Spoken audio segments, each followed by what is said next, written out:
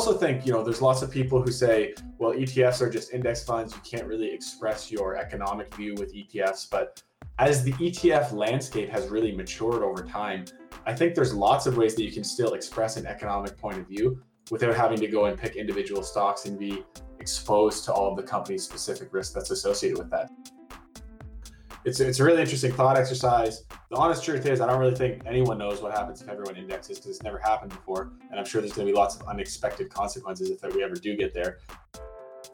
To the extent that I see stuff being labeled as artificial intelligence trading strategies, most of the time I kind of just assume that's just mostly marketing, and they're not actually probably using too much artificial intelligence to trade stocks or kind of make money in the marketplace. Information provided by Wall Street Petting Zoo is for educational purposes only and not intended to be financial advice. Please consult with a licensed financial advisor before making any financial decisions.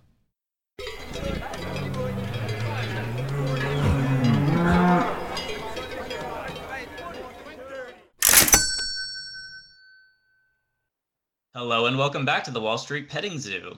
This is our This Week at the Zoo segment. Ordinarily, we would review the week's market news and look ahead to the coming week, but this week we have something a little bit different for you.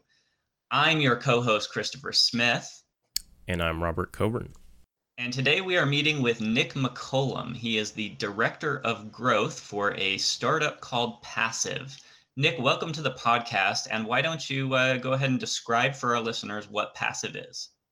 Thanks for the warm welcome, Chris. I'm excited to be here. Passive is a modern portfolio management tool that allows you to turn your brokerage account into your own robo-advisor. So the way that Passive works is you create a passive account, you pair your passive account to your brokerage account, and then Passive does all of the work that allows you to set a target portfolio and rebalance to that target portfolio with one click. Once that's done, Passive monitors your account every day and sends you an email notification whenever you need to log in again to rebalance. So that's like the 30,000 foot high level overview of how Passive works. There's lots more sophistication and lots of configurable settings in there too, but that's a broad summary.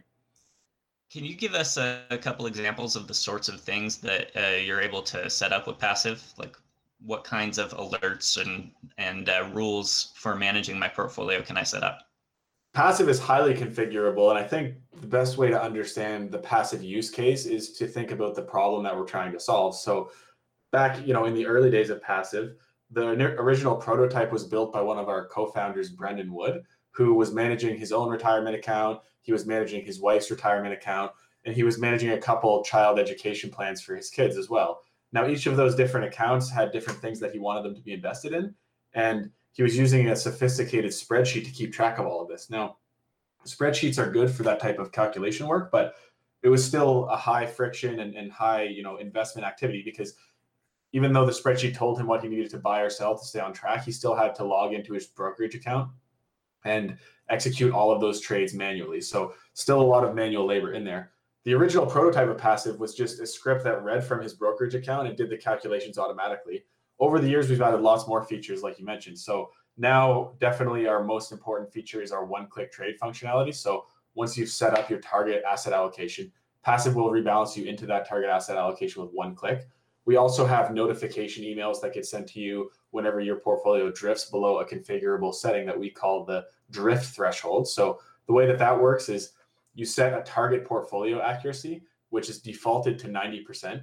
And whenever your portfolio accuracy falls below that, we'll send you an email that tells you you've drifted and that it's time to log in and rebalance using that one-click trade functionality. Another setting we have, or feature I would say, is the ability to connect to multiple brokerage accounts. So if you had some investments at TD Ameritrade and you had some of your other investments at Interactive Brokers, Passive would allow you to pair to both of those institutions and provide a centralized dashboard for you to manage all of your investments in one place. We also have advanced currency handling. We have cash notification emails, so you can be notified whenever your periodic contributions hit your account, and some of our other kind of configurable smaller settings. But yeah, definitely lots of different ways that investors use Passive and lots of different settings that they can configure. So if it's interesting to you, I could also kind of describe a couple of examples of how real people are using Passive to manage their investments now. Sure. So it sounds like one major thing that you're trying to achieve here is, like, let's say I want Tesla to be no more than 10% of my portfolio, and Tesla increases in price by a huge amount, and now it's 15% of my portfolio, then Passive is going to send me an email that says it's time to rebalance your portfolio. Is that one use case?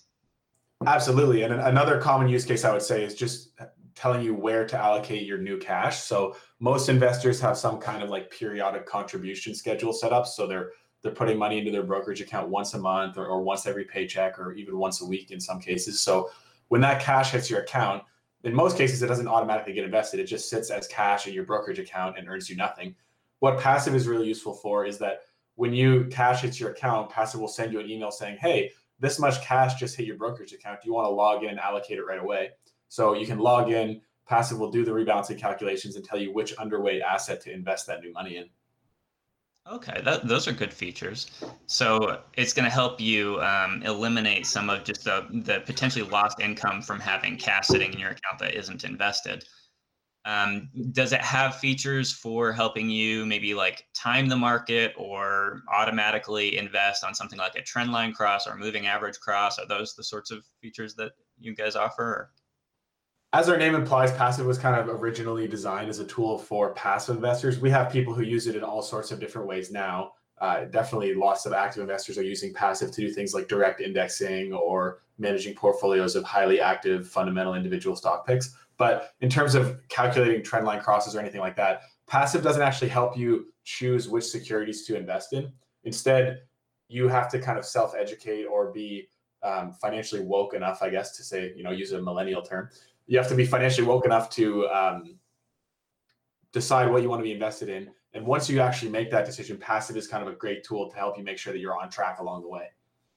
Okay, that's really helpful. So let's talk a little bit about passive investing in general. Passive, of course, famously was pushed by Jack Bogle, the founder of Vanguard, who pointed out that active fund managers were largely underperforming, a total market strategy. So if you just had your market or your money sort of evenly invested in the entire market and you didn't do any buying and selling, you would outperform some, 95% of active managers. And so for the last sort of 3 decades, Passive has grown from 10% of total assets under management to over 45% of total assets under management are now in these passive funds that are sort of broadly invested in either total sectors or total indexes in the market, and combination of mutual funds and ETFs. Mutual funds being funds that are sort of managed. You can't really like instantly buy in or instantly sell. It's more like you give your money to an asset manager and then that asset manager will sort of put that money into assets, whereas an ETF is traded on an exchange. And so the minute that I click that button, my money then is rebalanced into the index. So couple of different ways. ETFs, I think, are becoming more popular. They're sort of faster ways to get your money into the market. I'm curious what you think about ETFs versus mutual funds. What's your take on those two ways of doing passive investing? There's a number of different, things that you can use to compare mutual funds and ETFs. The first one I think you already kind of touched on, which is the trade frequency and like the trade schedule. So with mutual funds, you decide upfront how much money you want to put in the fund. But since mutual funds only trade once per day, you don't actually know how many units of that fund you're going to get until the trade settlement comes. So that's kind of one, delayed feedback loop that is potentially a problem for mutual funds. On the other hand, exchange traded funds or ETFs, as their name implies, they trade on the stock exchange, just like Apple stock or Tesla stock would. So you can trade them in real time. You can get immediate trade confirmations. You can place limit orders so that you're guaranteed to get a price that you like. And, lots of more, I would say, modern trading avenues to trade ETFs versus how mutual funds are traded. The other thing that really stands out, I would say, is the fee structures. So mutual funds, I think just because they're an older vehicle and there might be more administrative costs in terms of running them, their fees are way higher. I think the typical mutual fund charges, 80 basis points plus, maybe 1% in fees, which is a lot. And lots of ETFs are much, much lower than that. I think the S&P 500 ETF is now just a few basis points. And for anyone who's unfamiliar with that term, a basis point is just 1%. So 1 basis point is 0.01%. And those fees don't actually sound like much, but when you compound them out over a really long period of time, a 1% management fee on your investments makes an insane difference when you compound it for decades and decades. So minimizing those fees is something that ETFs allow most DIY investors to do pretty easily. You can switch from a mutual fund to a comparable ETF and immediately get a lot of fee savings. We think that's some really low-hanging fruit for individual investors to really pick up and improve the returns. And because of that, we're really big fans of ETFs.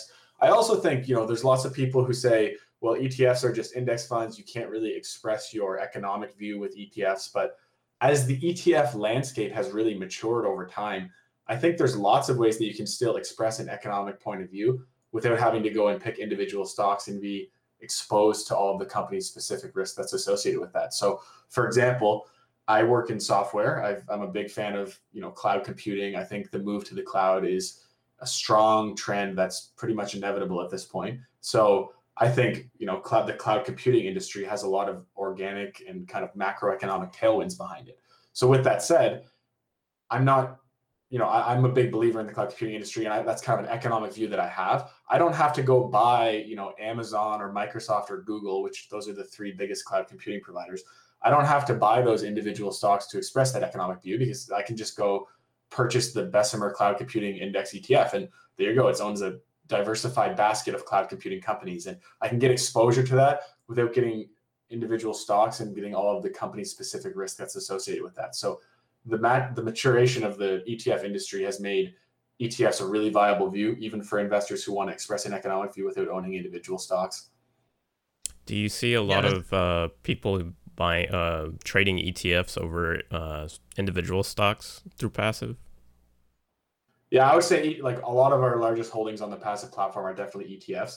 I think a lot of that is just because our name is, the company's name is passive, the software tool's name is passive. So naturally, we're kind of, by definition, going to attract more passive investors than active investors. But we also have lots of power users who are using passive to manage portfolios of individual stocks too. So just because I guess the software is more popular for passive investors doesn't mean that it's not super useful for active investors as well, especially if you want to implement things like maximum threshold constraints. As an example, you might not want to have more than 5% of your portfolio in any individual stock. So passive is a great way to track that and make sure you're not exceeding any of your diversification tolerances over time. We've definitely seen big changes in the ETF space.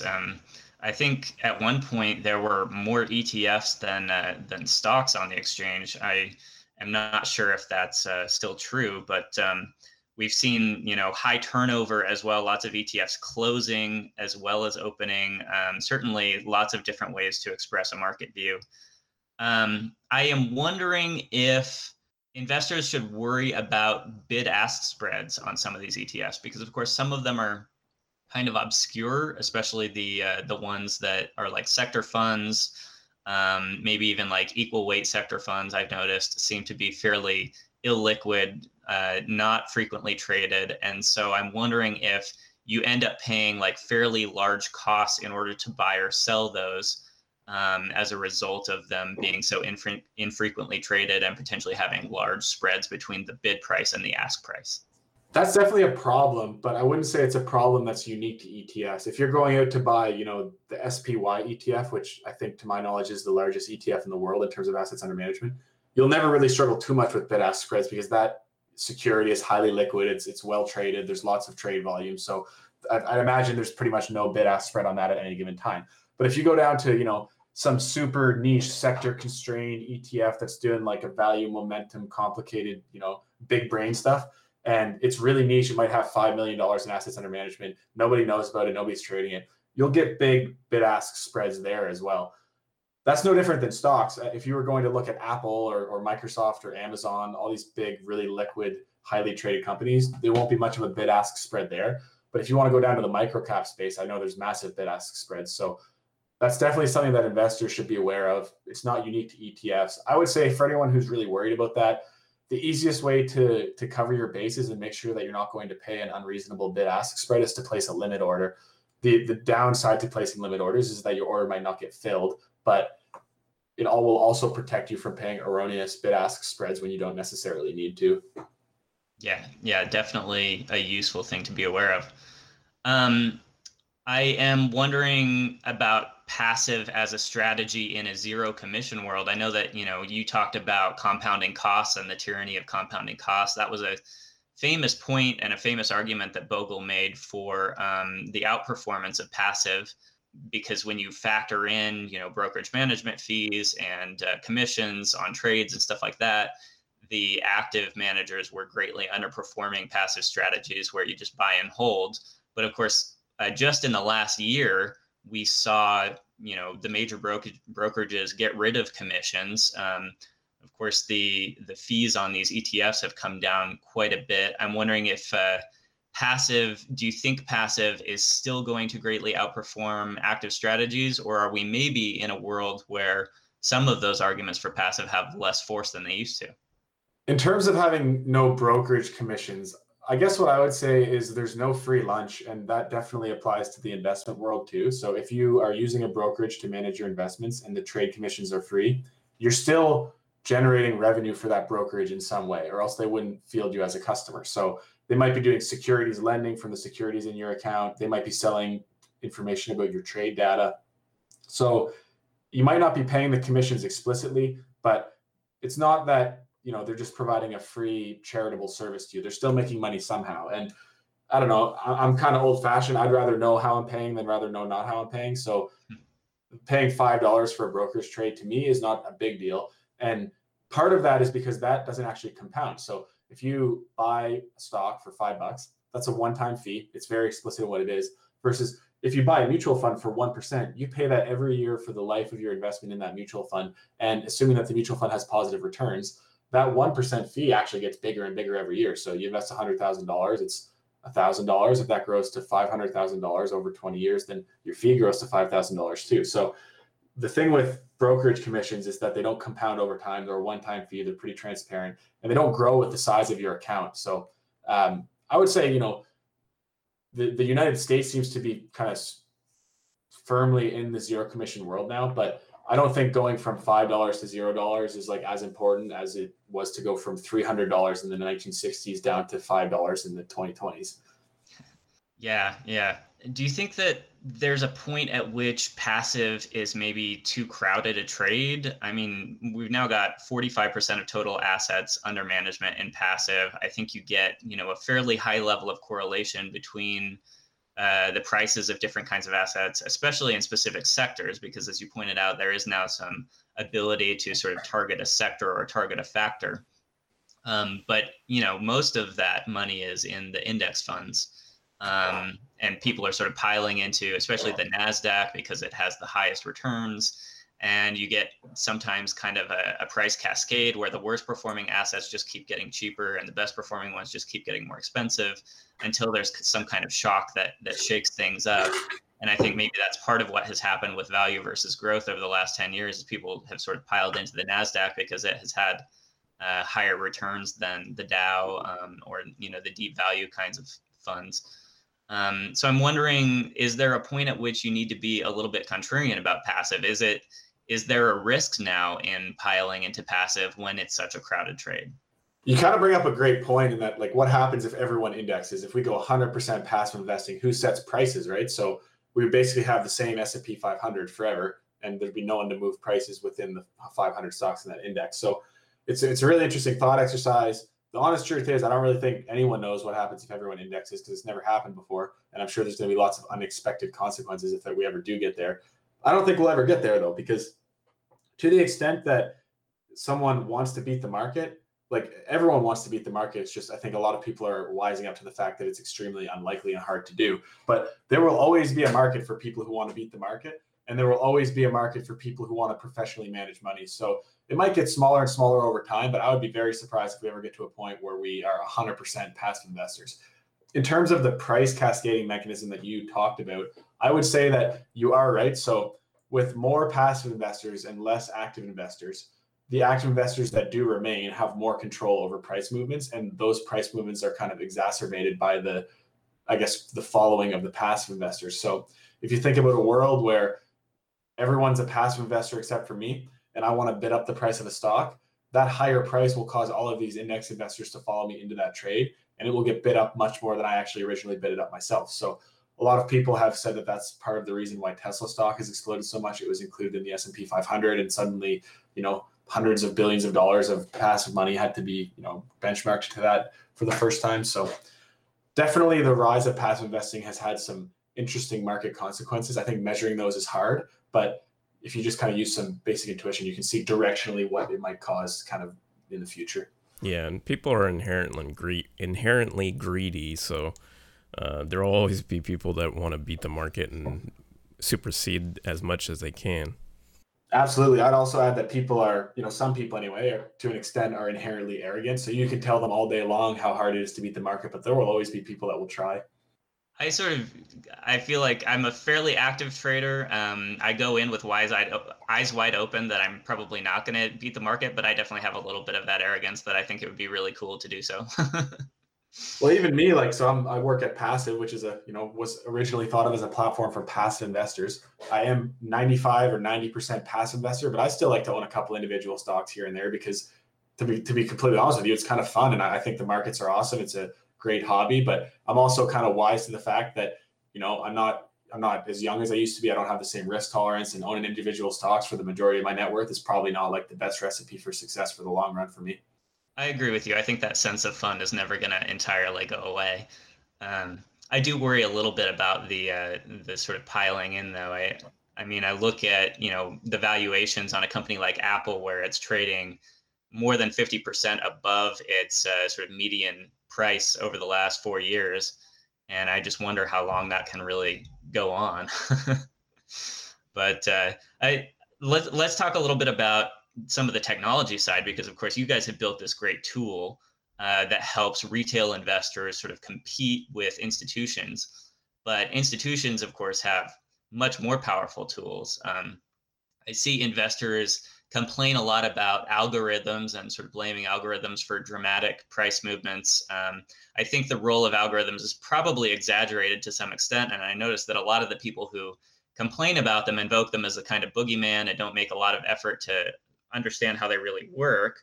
And in fact, it seems to me that if algorithms are really such big market players, it's probably possible to take advantage of them. I find that rules-based systems like algorithms rarely last for very long before somebody figures out how to game them.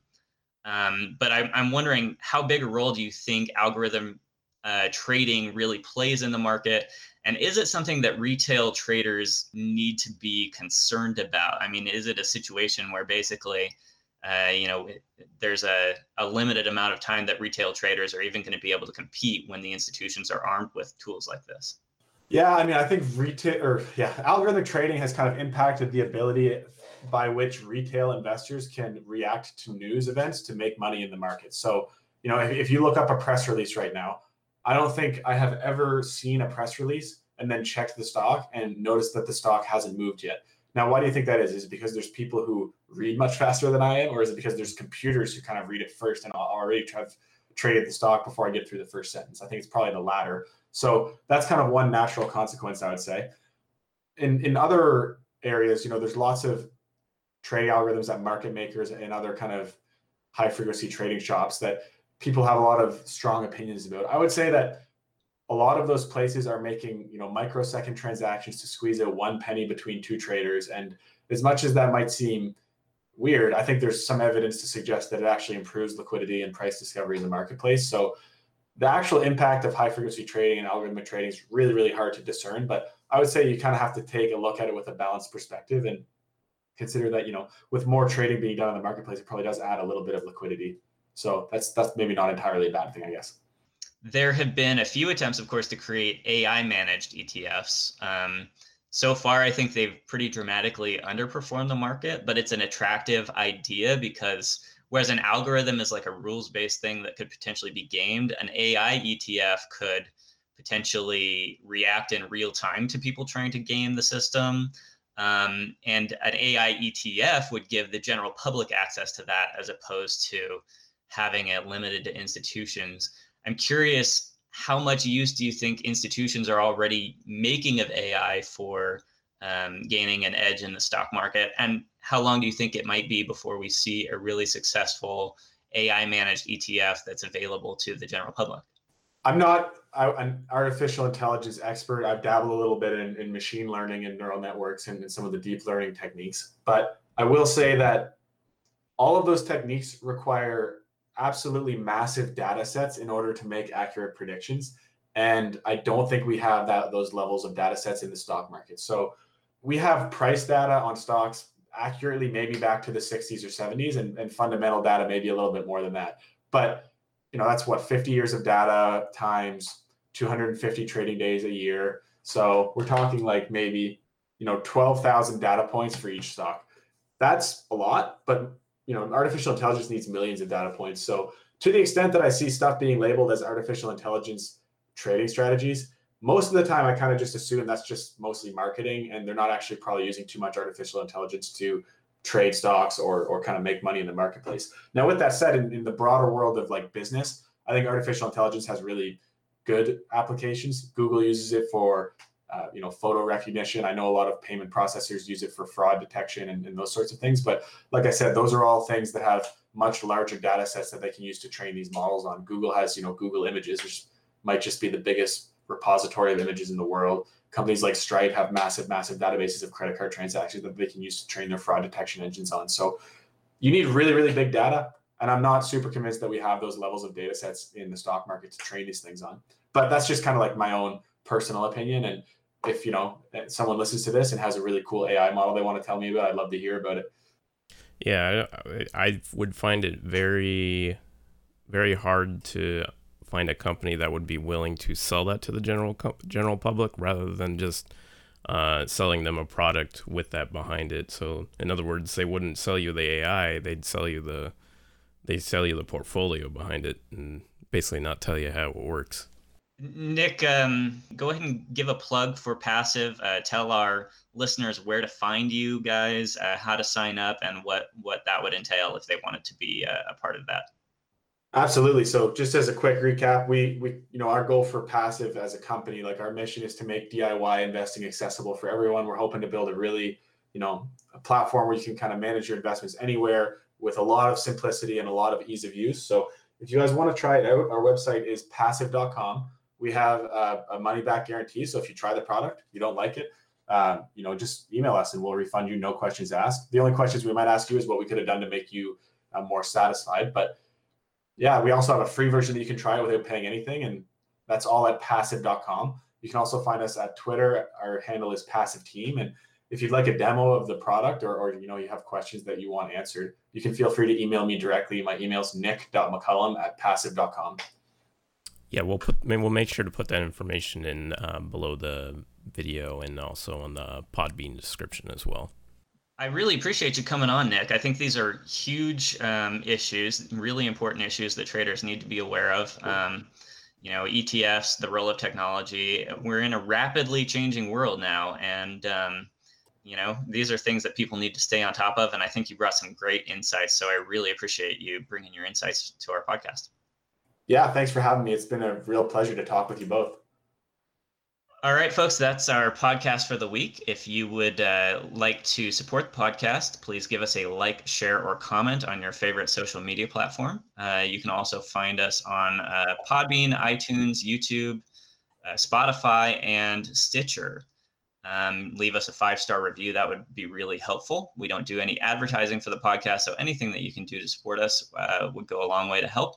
And underneath our YouTube video, we've got some referral links to brokerages. If you use those referral links to set up a brokerage account, you will get some free stocks, and we also will get some free stocks, and that helps support the podcast as well. Thanks so much for listening, and we'll see you back at the zoo next week. See ya.